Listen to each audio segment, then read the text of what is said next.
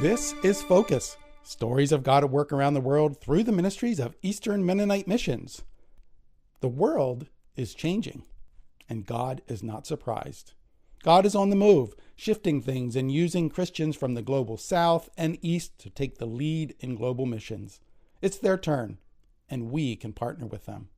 A little over a year ago, Wendell and Melanie Nafziger were invited by the late DeLynn Hoover to serve with VitaNet as the directors of a new discipleship training base in Honduras. This was a long-term dream of Wendell, who had stated multiple times over the past 25 years, "I would love to be part of a disciple mission training program for young people based out of Central America." He had that perspective as a result of being involved in EMM's YES program, which was very life-shaping for him. So when the invitation was extended to join VitaNet, the Nafzigers resigned from Academia Los Pinares, the school where they were serving in Honduras for 6 years, and made plans to head in that direction. Then, in the fall of 2020, Vita 2020 training was canceled because of COVID-19. And shortly after, DeLynn Hoover passed away suddenly. As a result, much was in limbo for VitaNet. So Wendell and Melanie decided to stay in the U.S. for a while longer, which was ultimately a blessing. In late fall, the VitaNet board invited Wendell and Melanie to consider serving as the new directors of VitaNet, which meant moving to Costa Rica, since the hub of facility and ministry is located there. They also had been considering other ministry opportunities in the U.S., which would have provided more stability, perhaps, for the family.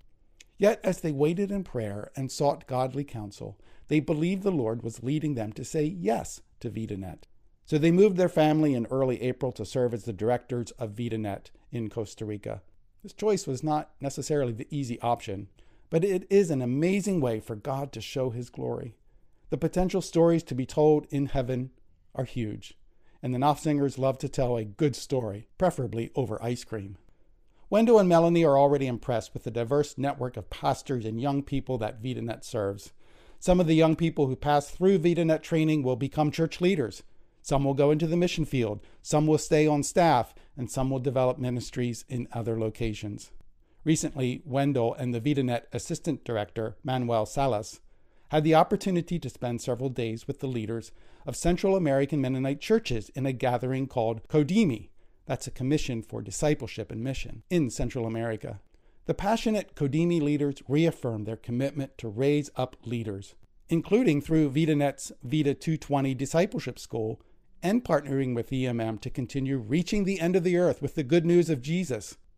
Around numerous meals, a local soccer game, and late-night conversations, Wendell and Manuel heard these leaders' dreams and swapped ideas of how VitaNet can serve and partner with them.